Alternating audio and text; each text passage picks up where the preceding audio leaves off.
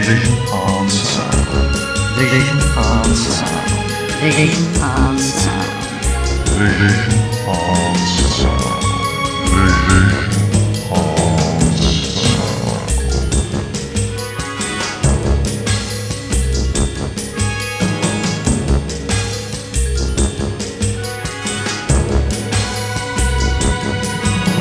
Vision on Sound.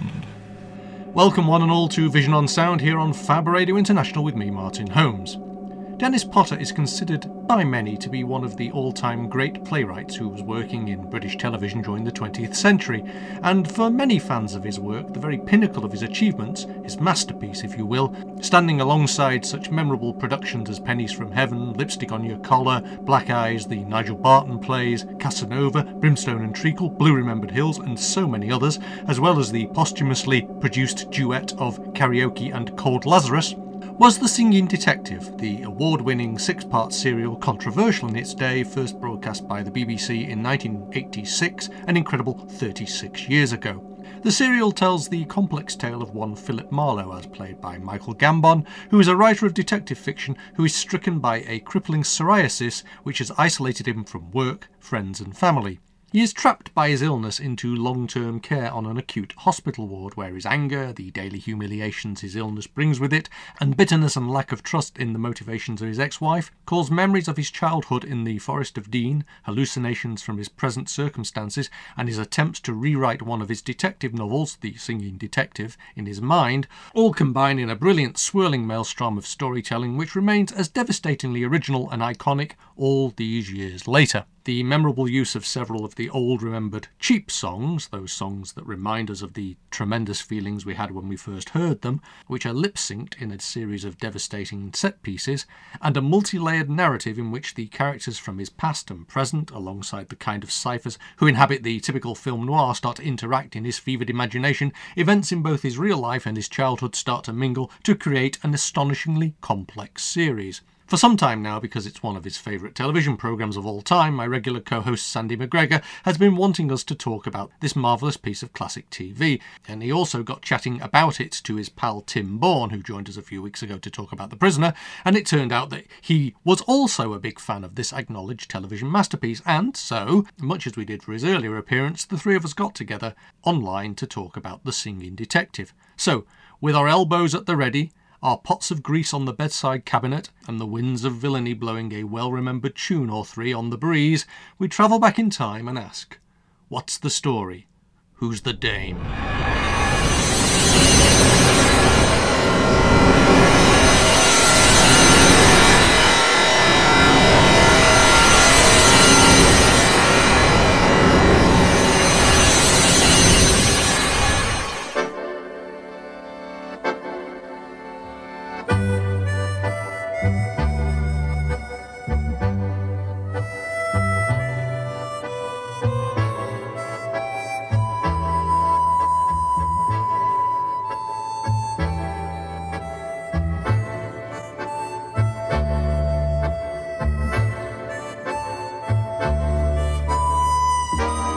Hello and welcome back to Tim and Sandy, who are here today to talk about Dennis Potter's, at the time much misunderstood, but now possibly considered to be his masterpiece, The Singing Detective. So, Sandy, you wanted to talk to me about this today, and you mentioned it to Tim, and Tim said, oh, I like that as well, and so we find ourselves, all three of us, in a position to have a bit of an old Dennis Potter natter. So, story of my life, gate crushing a party.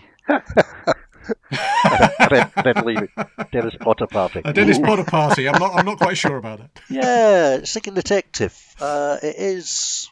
I thought it was. Oh, sorry. It has been until recently what I believe to be one of the best TV programs I've ever seen. I've got great memories of it. Okay. And if people ever say to me, "What's your favourite program?" Singing Detective, up there. And when we discussed doing this, I thought, I better watch it again. Better go and watch it again, because it's obviously originally on in 86, mere 36 years ago. We're a couple of kids. It's astonishing, that, isn't it? And obviously watched it at the time, watched it a couple of times afterwards, and probably the last time I saw it might be the best part of 20 years ago. It's a big effort, you know, it's like 6.5 hours of television. So I thought, ooh, I better watch it again. Yeah. And I watched the first episode, which I remember being incredibly exciting and blew me away at the time. And I watched the first episode, and it was a bit, not sure about this. Oh, okay. And then Interesting. carried on, and I've basically binge watched it. You know, it's taken me 2 days to get through it, and I started watching with the director's commentary again, and it is a fantastic piece of television. Absolutely up there. Oh well, that's good. I thought you were going to say you now hated it. I now hated it. And yeah, Short podcast. Yeah. It's rubbish. So next we'll week. talk about So, and I found that interesting. That, you know, what is about that first episode. So, also, I think it's fair to say that we're actually quite fortunate to be able to watch it these days, because, as you may remember, there was a film made with Robert Downey Jr. Oh, yes. Yes. And part Iron Man of the deal himself. of this Yes. was that when they made the film of it, that basically the TV programme would be suppressed and it wouldn't be shown again. Oh, right. That's interesting. Gosh, dreadful. For anyone who has seen Robert Downey Jr. in The Singing Detective, I watched it yesterday. Yes. Isn't that the version we're doing? We're doing Is that when I was again, on aren't The we? Prisoner? Yeah, we're talking about the remake of The Prisoner. yeah, and it's just a rank, ordinary at best film. Interesting. I think this is actually quite an interesting parallel, because last time we had Tim on, we did talk about The Prisoner, and that's seen as one of the more surreal and innovative pieces of television from the 60s. And then we come to the 1980s, and one of the most innovative and, well, I would say almost is it pre-postmodern, or is it actually the first postmodern piece of television of the 1980s? I mean, I know this is dealing with themes that Dennis Potter dealt with in quite a lot of his other work, and it revisits some things he did in the 60s, and also sort of previews some of the stuff he did towards the end of his career. Yeah. It's kind of slap bang in the middle, and all the sort of influence of it goes out to all of his other I'll look to see what he was doing round about then, because, like, in the 80s, Dennis Potter was a big name. He was, you know, one of the premier TV playwrights, and I looked to see what he was doing in the 80s. So, 1981, Pennies from Heaven. 1985, Tender is the Night. Okay. 1986, Singing Detective. 1988, Christabel. And at the same time, he was doing films then, which is not... He's always... These days, we think of him as a TV dramatist, which he undoubtedly Gorky is. Park, didn't he? Gorky Park. Yeah. And Dream Child, he wrote the screenplay. I was amazed. Dream Child, yes. And one more. Track 29. Track 29. Nicholas Rogue. Oh, okay. With Christopher Lloyd, and it's a very Dennis Potter film. Okay. You're glossing over the film that had Sting in. Which one have I missed? Oh, Artemis. Brimstone and Treacle. Sorry, it's written in the title. Sorry, I forgot. Brimstone and Treacle. Because that was quite a controversial one originally, wasn't it? The play. The TV one wasn't shown, so there was. He wasn't popular with the Viewers and Listeners Association, was he? Mary Whitehouse did not like Dennis Potter in any way, shape, or form. But he liked her. A fair point. Yes.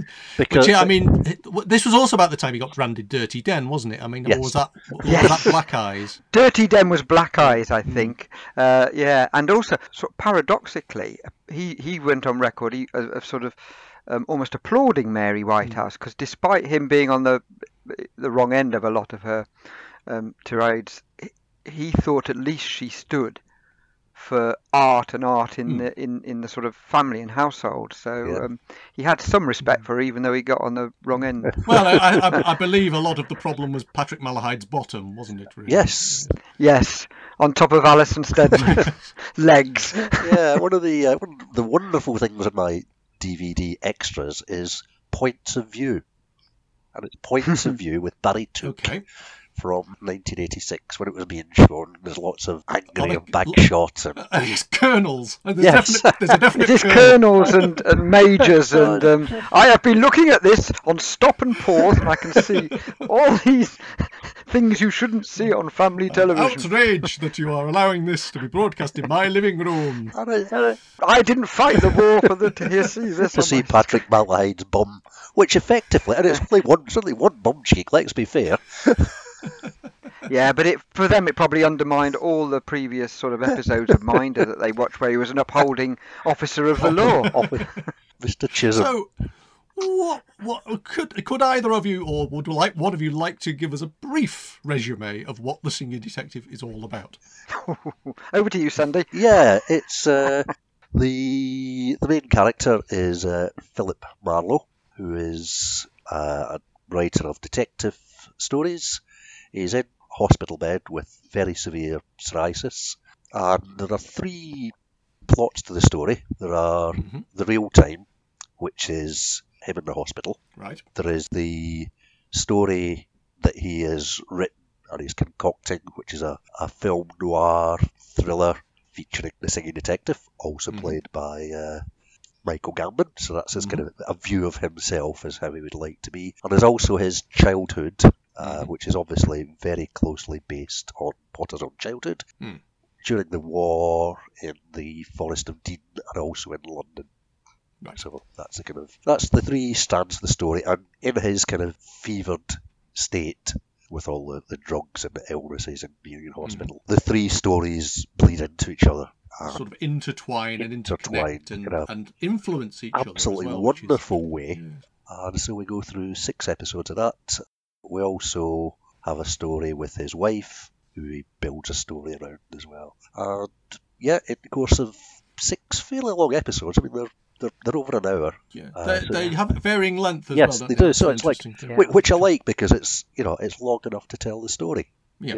To get and not, The last episode was like 80 minutes, I think, wasn't it? and you get I think Dennis Potter himself later on said basically it's a story about a man taking up his bed and walking. That seems to be that's his one-line sort of description of it. And there are there's heavy themes of music. I think we got in Pennies from Heaven where people act out a song of the time. Oops. How do you feel it sits alongside Pennies from Heaven? Yes, I do. I remember. How do you feel? Do you feel it's better, worse, about the same? I think it's better. Better. Yeah. You feel it's kind of been honed through that process. Yeah. I remember at the time he said that he thought he didn't think he would do another one in that style, but he did because he then went on to Lipstick on Your Collar, which had a lot of this. Ewan McGregor. How are you on Lipstick? Actually, again, because that was basically after he'd fallen. Oh, he'd smile at you. He'd forget the right shade, yeah. Some colours just don't do it for kind of me. fallen out of favour with the BBC at that point, hadn't he? And he sort of went over to the other side. Yes. And I sometimes feel that Lipstick on Your Collar particularly is a little bit... It feels like a lesser work in some ways, but I don't think it necessarily is. It doesn't feel like it has quite the same craft. Yeah, I remember at the time, like before he made Lipstick, he said that he didn't think he would go to the 1950s because he didn't think the music was as potent then. Right. And And it's interesting that the 50s is where the music is trawled from for the film version. Is it? All right. And I don't think of a singing detective, and it doesn't work as well. I mean, probably it's never going to work as well for me because the 40s and dance band music that was used for the original TV series just is so evocative. You can't hear some of those songs now without envisaging the scenes. Was he not? Did he not have a rule that it had to be pre-electric guitar? Was that basically? Well, I don't know. He was involved. He was certainly involved in the film, wasn't he? He wrote the screenplay adaptation. But when you see the original series described as a film in 6 parts, and it's nearly not far short of 7 hours, to cram that into a 2-hour film, you're going to lose a lot of the richness. And I felt I really missed the Forest of Dean childhood scenes. That was lost. And I'm probably going to be biased, but I didn't like it being reset to America. It was reset. I've never actually seen the film version, so it actually is repositioned in the American. Yeah, background. I mean for the hospital scenes and the it's one private room. There's that doesn't matter so much, but the childhood bit I think we lost a lot about. And like, talking about the music, the song I Get Along Without You Very Well. Lovely, charming song, but I cannot hear that now without seeing that incredibly spooky scarecrow that he sees from the train, who's the school Is that teacher, Janet but Hemfrey? with white, Yeah. with totally white makeup and pupilless white eyes. And the irony, I guess, is that the one that the song's being played along to, I Get Along Without You Very Well. Oh no, it's not. It's After You've Gone. Right. Sorry, Yeah. I got After You've Gone. The irony is this white-faced teacher. It's After You've Gone is sung by Al Jolson, who's blacked up, of course. I think In those the days. interesting thing about the opening episode, particularly the opening, is that it doesn't actually use the Forest of Dean stuff No. very much, does it? So actually, it's very much a setting up Yeah. situation, and it does actually it hits you really quite brutally in the sense that really you are exposed to the full horrors of the full 100% psoriasis that he's suffering from, and also that you are introduced to a very bitter, angry man who is having a lot of problems. There is a lot of innuendo with Joanne Wally's character and the nurse. Well, it's not really innuendo, it's sort of absolutely blatant, and all that stuff that actually, in many ways, later on, that feeding on the childhood and everything doesn't really feature. And maybe that's why you didn't really take to the first episode again. Yeah. You know, Yeah. you know this stuff's coming, and you have got this interweaving three strands of story. But actually, in the first one, it plays it quite safe. You're mingling his ideas of film noir, which of course I'm always a bit of a fan of film noir anyway. So you've got a sort of film noir pastiche running in parallel with the hospital story. Yeah. And maybe that doesn't quite feel interesting enough. I don't know. Yeah. I think that's probably it. It's I don't think even Stedman's in the first episode. No. She's no. Yeah, I mean, it's having watched it again, there are people you remember incredibly well in it who hardly appear. Bill Patterson. Bill Patterson. Yeah. David Thewlis is in there, isn't he? David Thewlis. Jim Carter is like one of my abiding images. Jim Carter, obviously, career gone downhill since singing detective. But the scene with him, there's a couple that absolutely Heartbreaking scenes, The one aren't where he's standing at the station just in the rain, waving up. We're waving at the camera now. You'll have to imagine this or just watch the TV program.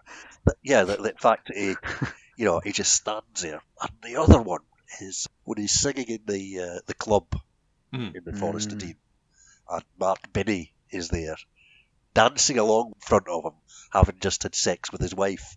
And it's like, oh God, it's like absolutely, shreds you watching that. And I think, And those are things that had to be cut for the film just to cram it in. I mean,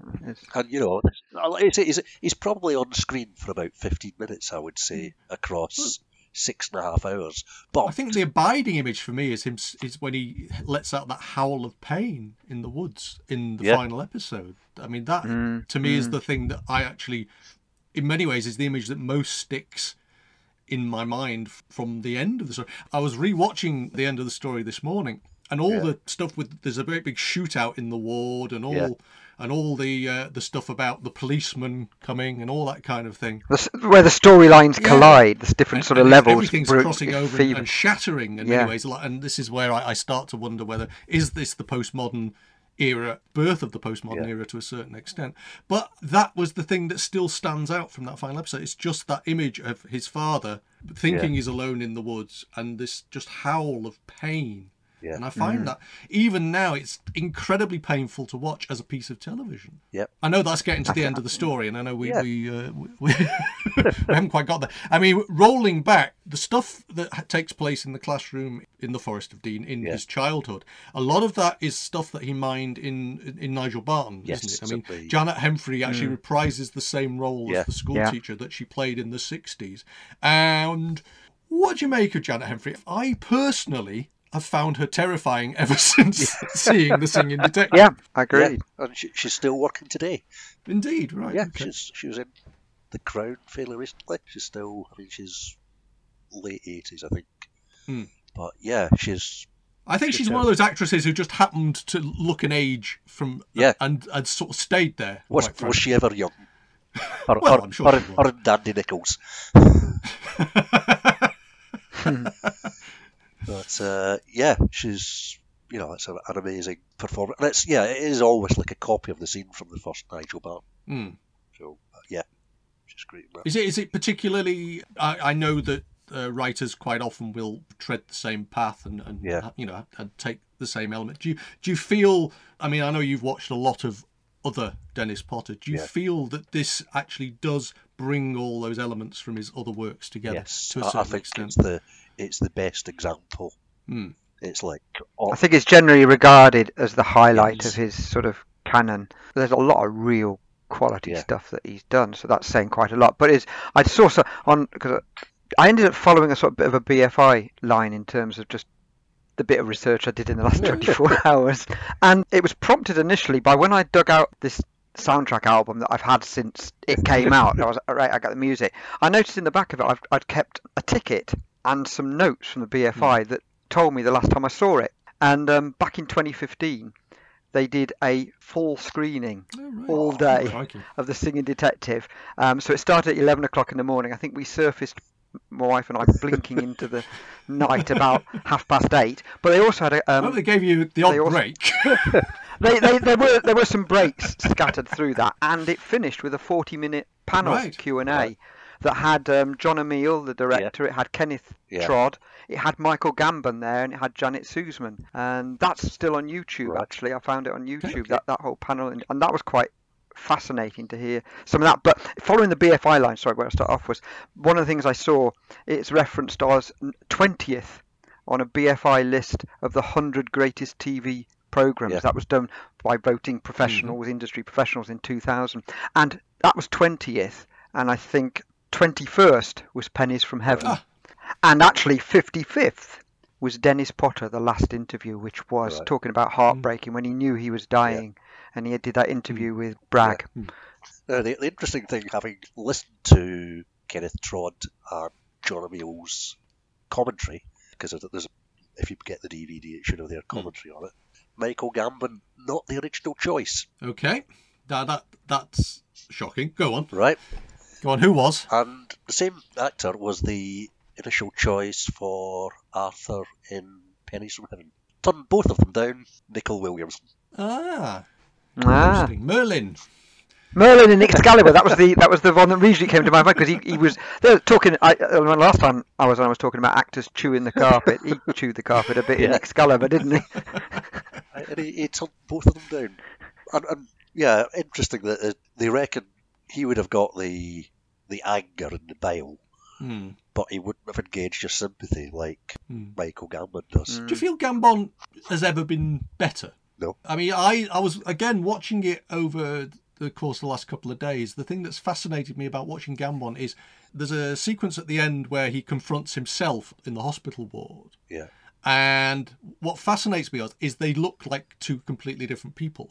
Yeah. And I know it's all in the facial expression and the makeup and all that kind of thing, but genuinely speaking, he starts off as this bitter old man, and yet, and when he actually does the charming bit at the end where he sort of say goodbye to everybody on the ward, and again, it's a phenomenal transition. It's a phenomenal journey that the character takes across the 6 episodes. I don't think you can overstate it, because a lot of the and it's often the case on television anyway, but particularly in this, a lot of the shots are unforgivingly really close up, nowhere to go. And so he conveys those differences, whether he's in the makeup or out of the makeup, and it's every little nuance just gets that breadth wonderfully.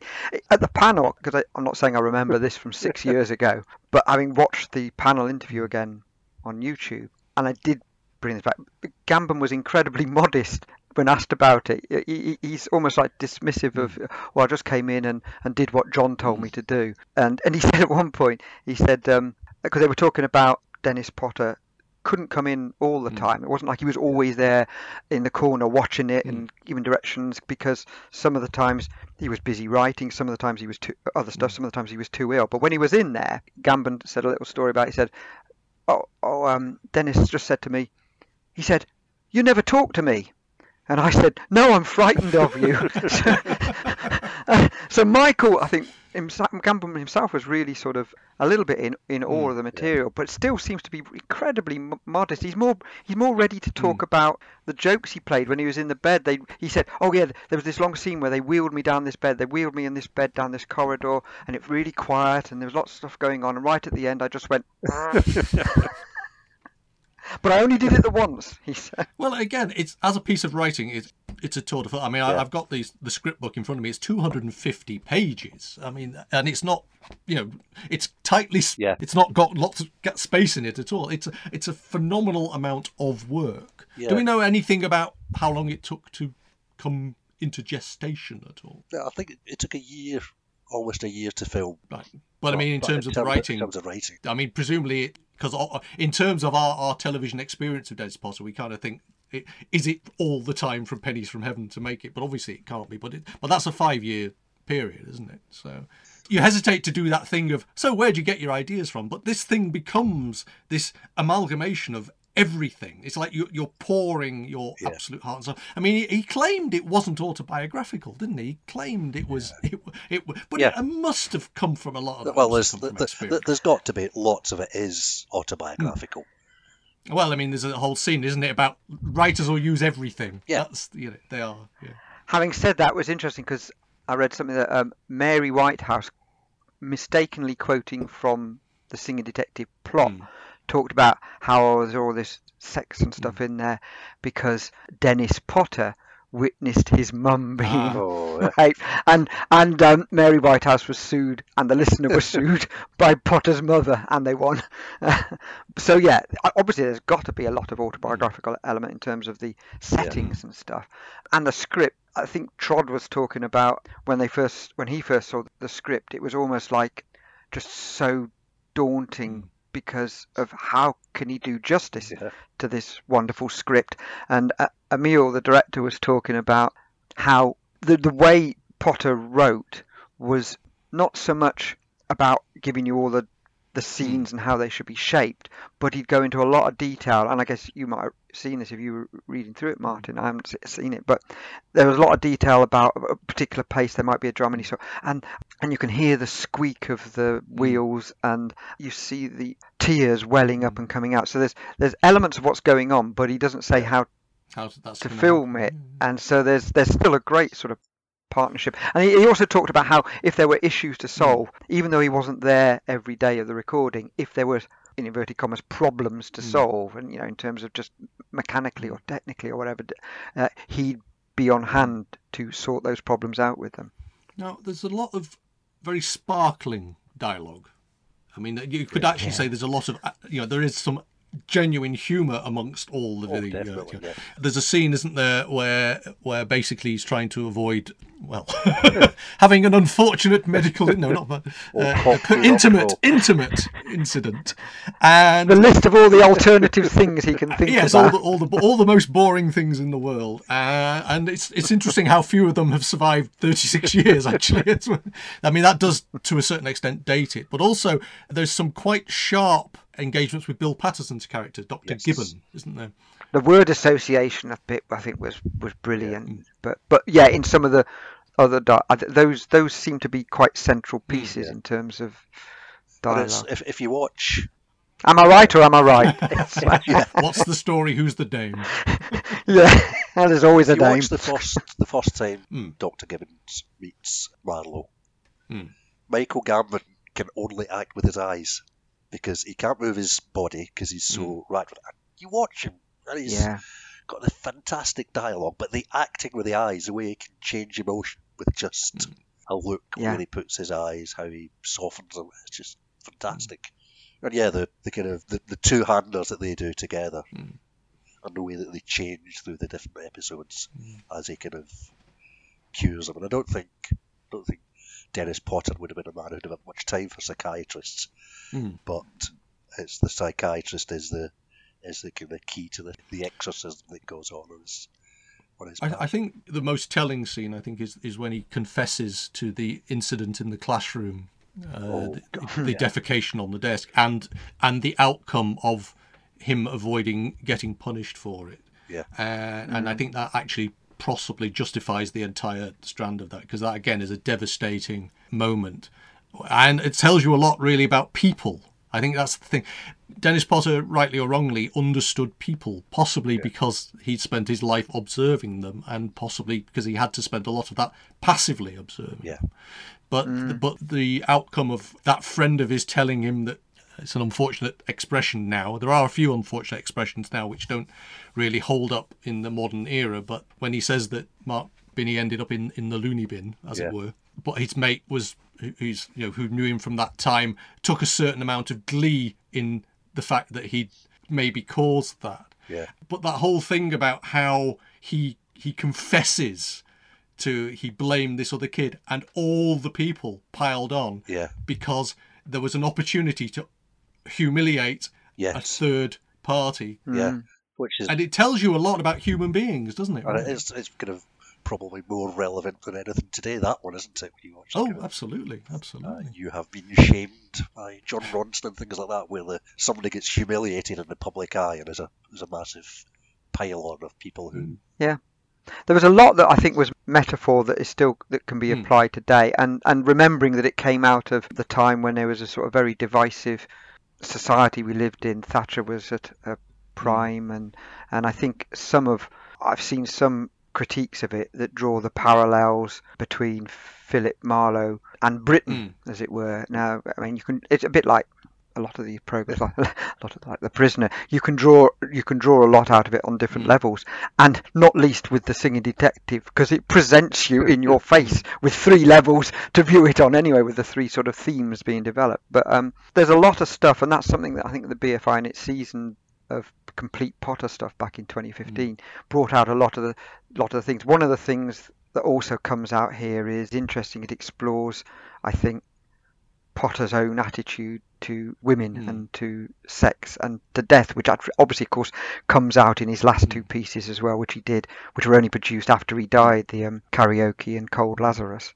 But, Karaoke specifically riffs quite a lot on Singing Detective, and reuses some of the scenes and some of the ideas in a slightly different context. And again, and actually sometimes, if you watch Karaoke now, I think it's still available on all 4. You can see there's a wonderful scene actually in it where they get the actor, I think he played the Emperor Palpatine, yes, to play Potter as Potter almost, and that is it's disturbing. The resemblance is quite. I can see that. Yeah, you can see it's just a very disturbing moment, because you actually that by this stage Dennis Potter has died, and yet actually there he is walking down the road, and it is uncanny. But again, a lot of the references back to the Forest of Dean come back in Karaoke later. Yeah, that sort of almost pre-death for something posthumously that we'll be regarding his death. I was struck when I was thinking about this yesterday, and not least in the use of Lazarus in the sort of... There's some parallels there with Bowie doing his last album before he died, and it being released after he died, sort of thing, and the whole Lazarus. There's not many people that I don't think that could take on that subject, so effectively, knowing that they were dying. I think it is actually, if you like, to be able to stage manage your own demise and say, I want it to be done this way. I want this one to be done on the BBC, this one to be done on Channel 4. I want them to cooperate. That was and to be able to actually get an hour and a half of television screen time to basically say, well, I'm not going to make it, but that Seeing the Blossom interview is an astonishing piece of television in and of itself, really. Yes. But again, I think the interesting thing about Potter generally is, like I say, you take these bits and you take these bits, and I feel that everything, to a certain extent, feeds back to The Singing Detective. It's almost like all the other Potter you watch sort of feels that it connects to this web of The Singing Detective. But he just brings it all together brilliantly there. Yeah, it's a kind of...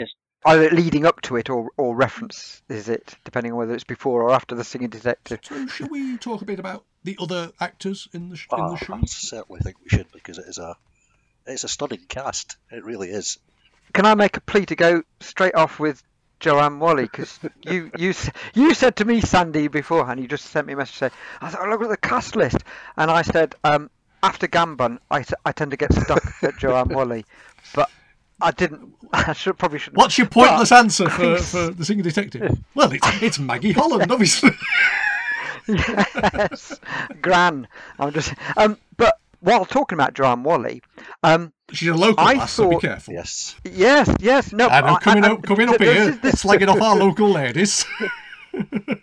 I actually saw an interview of her a bit in a few later years on The Word, and that was cringy, as The Word often was. She was so above it, and she was being asked these inane questions. But on the subject of Joanne Whalley, I remember from around the same time, and I thought it was a programme that was after it. Another programme I really liked that she was in it, and she had was Edge of Darkness. And Edge of Darkness was just before Singer Detective, and that was because what is it? She was a dead daughter through all. So I all got through killed that. in episode 1 then. Yeah. But stick with it. Read part 2. Oh, I'm dead. I stopped reading after part 1. I was shot.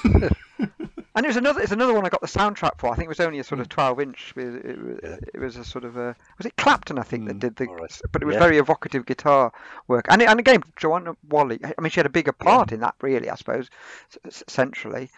And looking at her, I was amazed to find that she was actually also in a non-speaking role as one of the 5 groupies in Pink Floyd's The Wall. Right. In the the film that had Bob Geldof in. Anyway, sorry. We all have to start I somewhere. steamrollered through with me wanted to talk with Joanne Whalley. Over to the. As a delightful Nurse Mills. So so other actors, obviously, we've touched briefly on Patrick Malahide. Who was Chisholm at the time, and then obviously wandered away from Minder.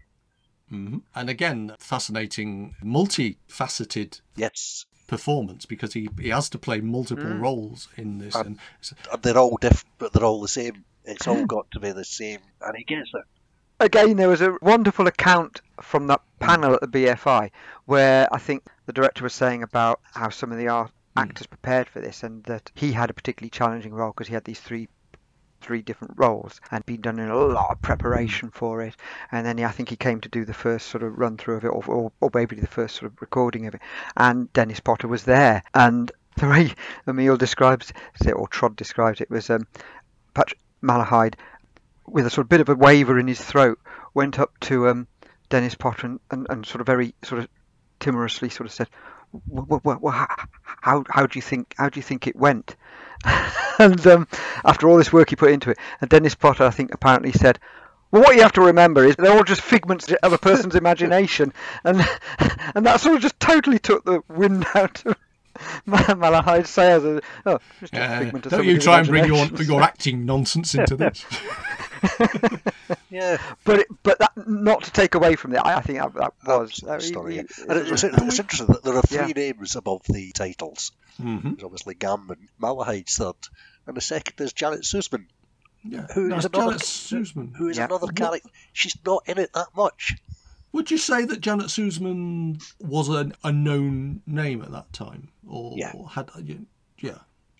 Yeah, I mean, I wasn't sure whether this was the thing that brought her into the public. possibly more in kind of theatrical stuff.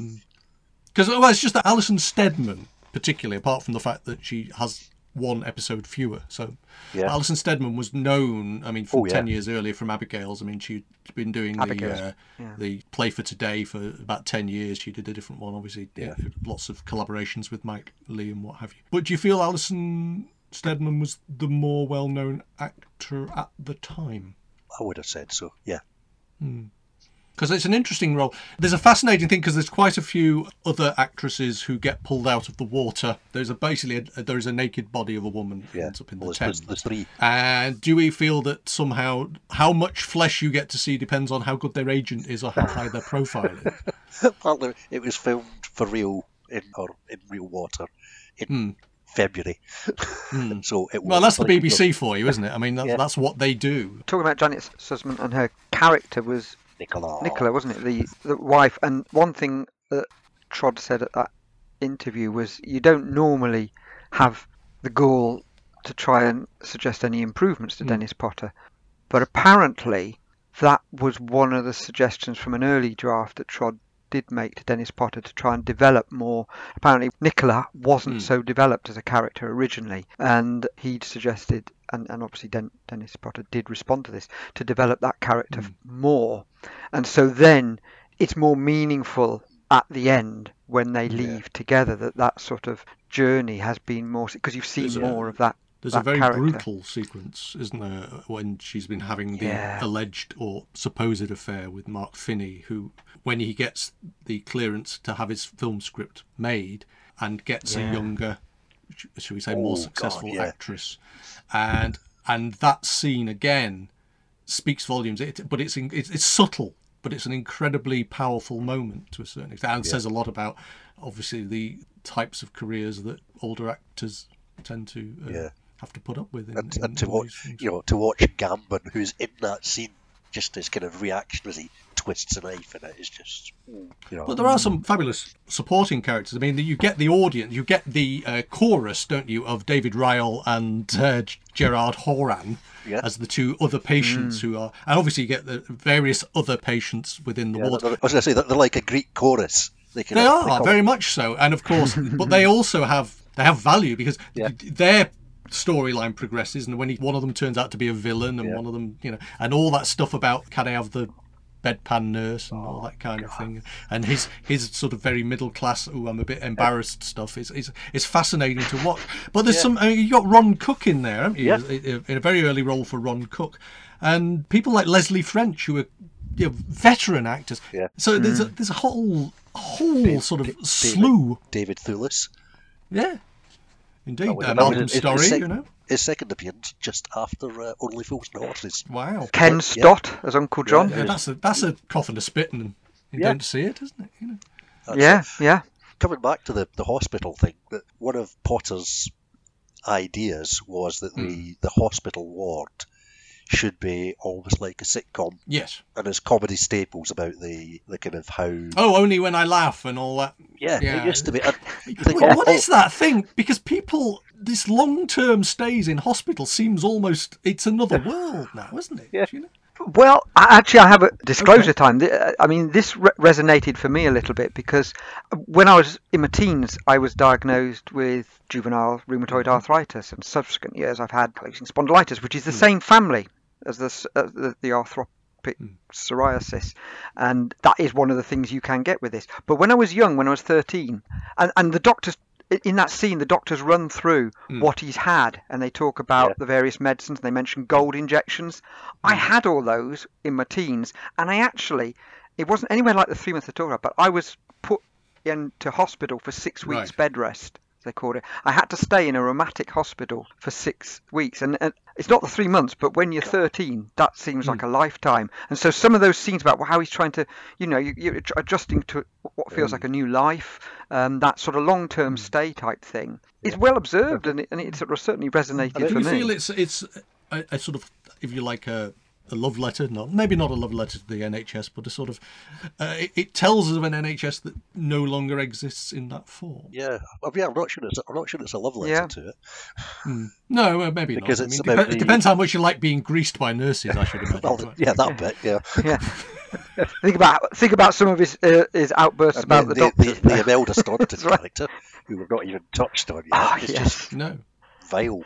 But I mean, again, she's described in the script as being horrific, and you think that must be a lovely piece of casting to get. Oh yeah.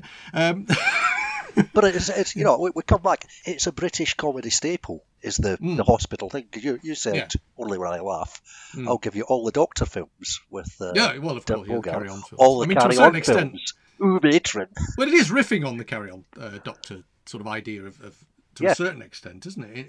In parts of the screenplay. Coincidentally, I've just bought a box set of all the Doctor's films because that's what my brother's asked is for his birthday in February. The full set of them. We're not going to spoil it for you. It'll be going out later.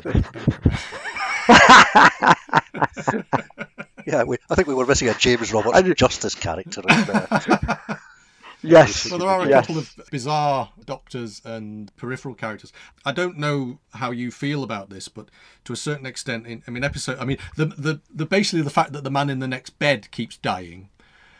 We lose Ali in episode 1. There's quite a lot of unsettling language around Ali's character, isn't there?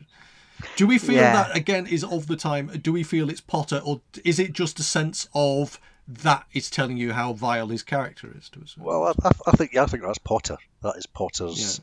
But he likes Ali. He really likes him. So he feels comfortable. He's Potter. Never a man. Well, who don't you take a parallel break. that because I mean, you get this Ali and his nice bag of sweets, isn't it? And then the next inhabitant of the bed, is it George? Yeah.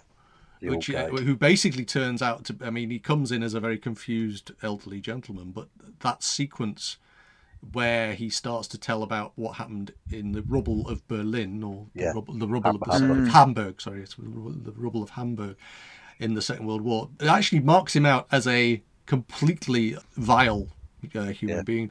And what happens then is, of course, that he watches as he has his final seizure. And in many ways, at home, you feel somehow you actually.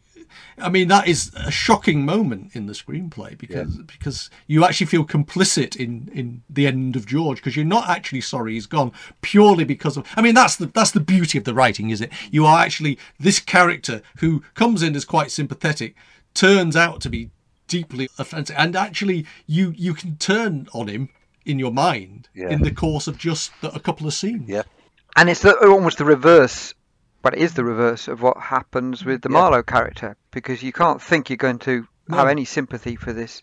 You know, even the illness is a repellent illness in terms of just how they. Well, we get that shame, don't we? But We get that sense of shame a lot of the time. I mean, when he's screaming and hollering behind the curtains, and one of the ways he is humiliated is by Imelda Staunton's character opening the curtains after he's had this outburst. Yeah. And he's got the entire ward staring at him, which again parallels quite interestingly with the way the children stare at him when he's being punished in the classroom. All these things sort of run in parallel. It's a very complicated piece of storytelling. Yeah, there are lots of cases with these walls of faces looking at people. We get it with the school kids.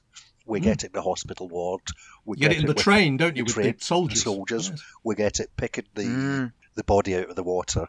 You know, it's like there's Hammersmith Bridge there, and there's like the people from the hospital ward, or whatever story. It's like it's constantly changing, but it's that thing of the chorus shifting sands, yeah, isn't and it? it's looking at you in your. Once you think you've got I know what this is about, whoom, you're taken off in a completely different direction, which I think is part of the fascination from it. I don't think we are sort of getting to the end of our time, really, but I don't think we can pass the topic of the music by. So a lot of The Singing Detective as a piece of television it's kind of interlinked. I mean, I bought the two vinyl albums when they came out in the 80s. A lot of people did. It actually led to an awful lot of resurgence in 30s and 40s music, popular tunes. What does Dennis refer to them as? The simple tunes, the ordinary tunes. What's the expression used? I can't remember. It doesn't matter. But I mean, it's like you watch the series again, and you will have that theme song in your head for days, and you think about it and the scene for it, and the other songs that they use there, they're so well. Oh, I was amazed that Teddy Bear's Picnic was so late in it. I thought it was again, accentuate the positive. Was it Dem Bones, Dem Dry Bones, and all that kind of thing? You know, they're all in there, and they have in many ways since they were given a new lease of life, because these were the songs. I mean, I actually no, this is not true. I thought I watched The Singing Detective with my father. Yeah. Turns out. I thought that, and I hadn't. And it turns out he died the year before. He died in 85, and it wasn't on till 86. But I was convinced I watched The Singing Detective with my dad.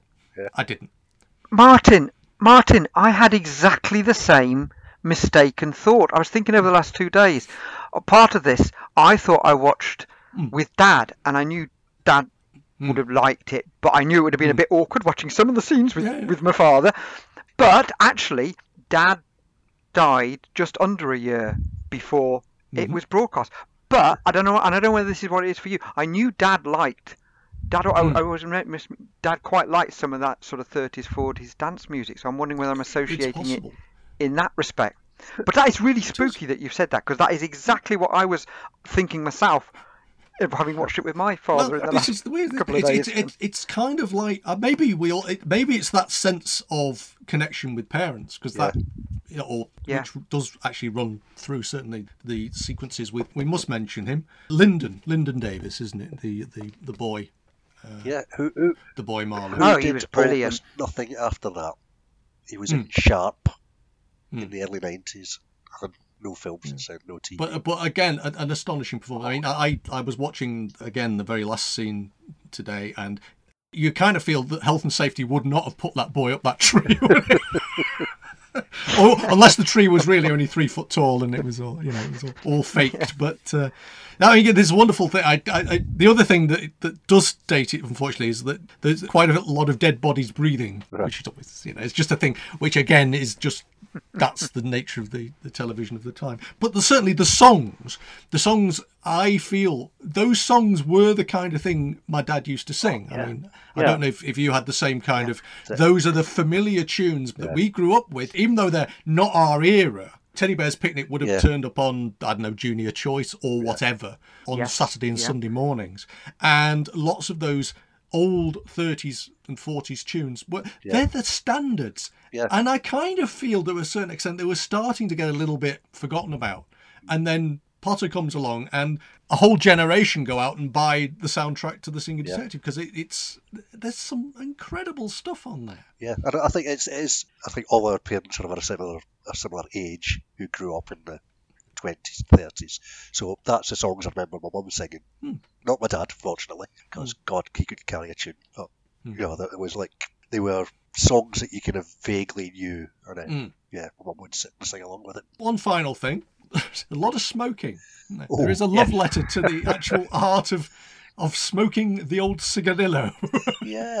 That's also a sort of image or a trope or whatever you call it, of the film noirs anyway, and the detective always there with a cigarette hanging out the side I just think it their shows mouth. how the world has changed. I mean, smoking on the ward or whatever, but it just shows how the world has changed in the last 36 years since. The original choice of the treatment they did was called smoke rings, right? And The Singing Detective would be dropped after the first episode, so it changed. But I mean, Potter smoking is always there's always a reference in there to do it, just like in your face. I'm sitting there. Well, his very last interview again, he's there chain smoking and with his pain relief cocktail of morphine and champagne. Well, if you've got to go. So, right, 36 years on, do we feel its masterpiece status is reasonably assured, the pair of you? Yes. Yeah. Definitely. Did you feel, I mean, having rewatched it, did you feel any, or revisited it, did you feel uncomfortable with anything? Did you feel it's too long, too short? I mean, the thing that fascinates me, for example, about Tinker Tailor Soldier Spy is the film is 2 hours, the TV series is 6 hours, and I feel the film tells you the same story, and you don't actually feel that anything much is missing. It's just played at a lot slower pace. But do you feel that pace is one of the things that actually helps tell the story in The Singing Detective? Having watched the film yesterday, and that was the first time I watched the film, and despite it being 6.5 years since I saw the series, albeit watching it in one long go, I think the opposite there. I think it really merits that, and the stuff that had to be sacrificed to fit into the film, you can still tell the story in the film, or you can still tell a story, but you miss an awful lot of rich elements of the story. And the childhood bit, for example, I think is not developed, and having the ability to do the songs in full, and like we talked earlier about the father's song, that's not really, you don't get like that in the film. It really, this production was so class.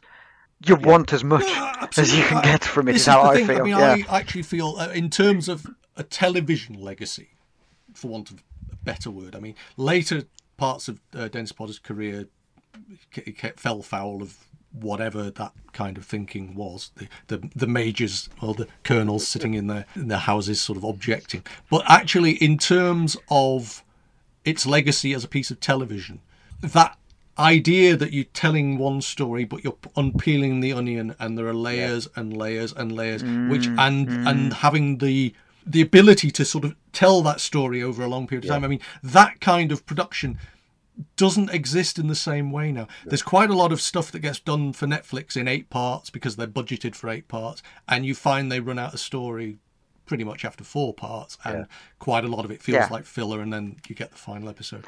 Or they put stuff that's like atmospheric development, which is nice to watch at the time, but it's not. It messes with the plot. as There wasn't rich enough plot as- to tell yeah, that story over 8 episodes. Yeah. But this 6 hours, and the way that every week you find out something new, or a new facet, or a new angle, I think actually it, to a certain extent, changed the way storytelling was told in later years by other writers and other playwrights. I mean, you either love or you hate Dennis Potter. I think so. There are people who really don't like Dennis Potter, Potter's work, I should say. But actually, I don't think you can underestimate his influence on that generation of writers. I've kind of coming back to what you're saying about the timing, having the ability to drop out of one story into another. And then go back. And for it to all make sense. Yeah, that's and the thing. to go back immediately to where you've left off, or possibly slightly before, like the greasing scene or other ones where he's gonna. But see, I don't think it suffers from that thing that you sometimes get now, is that because an entire series will drop, as the kids say, altogether. Hey, No, you, but Martin. actually, I don't think that you get confused by The Singing Detective if you watch it 1 episode a week. I don't feel, the imagery in it is so strong that actually it stays with you long enough in the storytelling way. So you will remember that little point from episode 1 and that picks up in episode 3, or the way it's sort of weaving around. So this is actually telly for, you have to pay attention to. Yeah. I'm not going to say it's telly for clever people. That's, that could sound a bit... The old, the David Simon one. It's lean in telly. But it's actually, it's demanding something of the viewer, and it's demanding you pay attention, and you couldn't be sort of bopping on your iPhone or whatever whilst it was on. You need to pay attention. And it was of that era, as well as paying attention, it was an era where you couldn't, you didn't get the box set, or you couldn't go to iPlayer and see it all in one go. I think that impact what it left you with added to that anticipation you felt in the week, waiting for the next Sunday night, and where's it going to go. If you missed a couple, do you think you could still follow? I have a feeling I didn't see all the episodes first time round. Right, interesting. Okay. But I made sense of it because it was, there was so much in there. Okay. And I think it was repeated fairly soon afterwards. I can't imagine. I'll take your advice. You're cleverer than me anyway, Sandy, so you could have probably filled in the gaps, but I couldn't have. But I couldn't have. It was one of those things that just felt like it was you'd get to Sunday and it was a must view thing. I felt at the time. Well, I'm going to. I think the piano man's arrived, or the old accordion player has just arrived to sing us out. So look.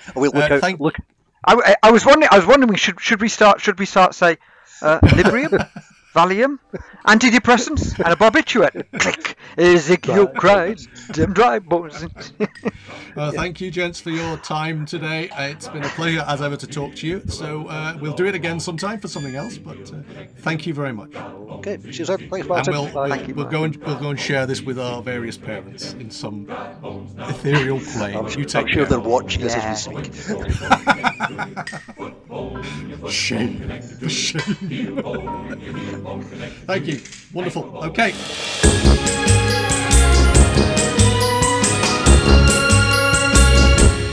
Many thanks to both Sandy McGregor and Tim Bourne for taking the time to talk with me about The Singing Detective this week. Sandy in particular was taking the motif of working through disease rather too literally, as he was struggling with a bout of isolation after having tested positive for COVID at the time, so special thanks to him there.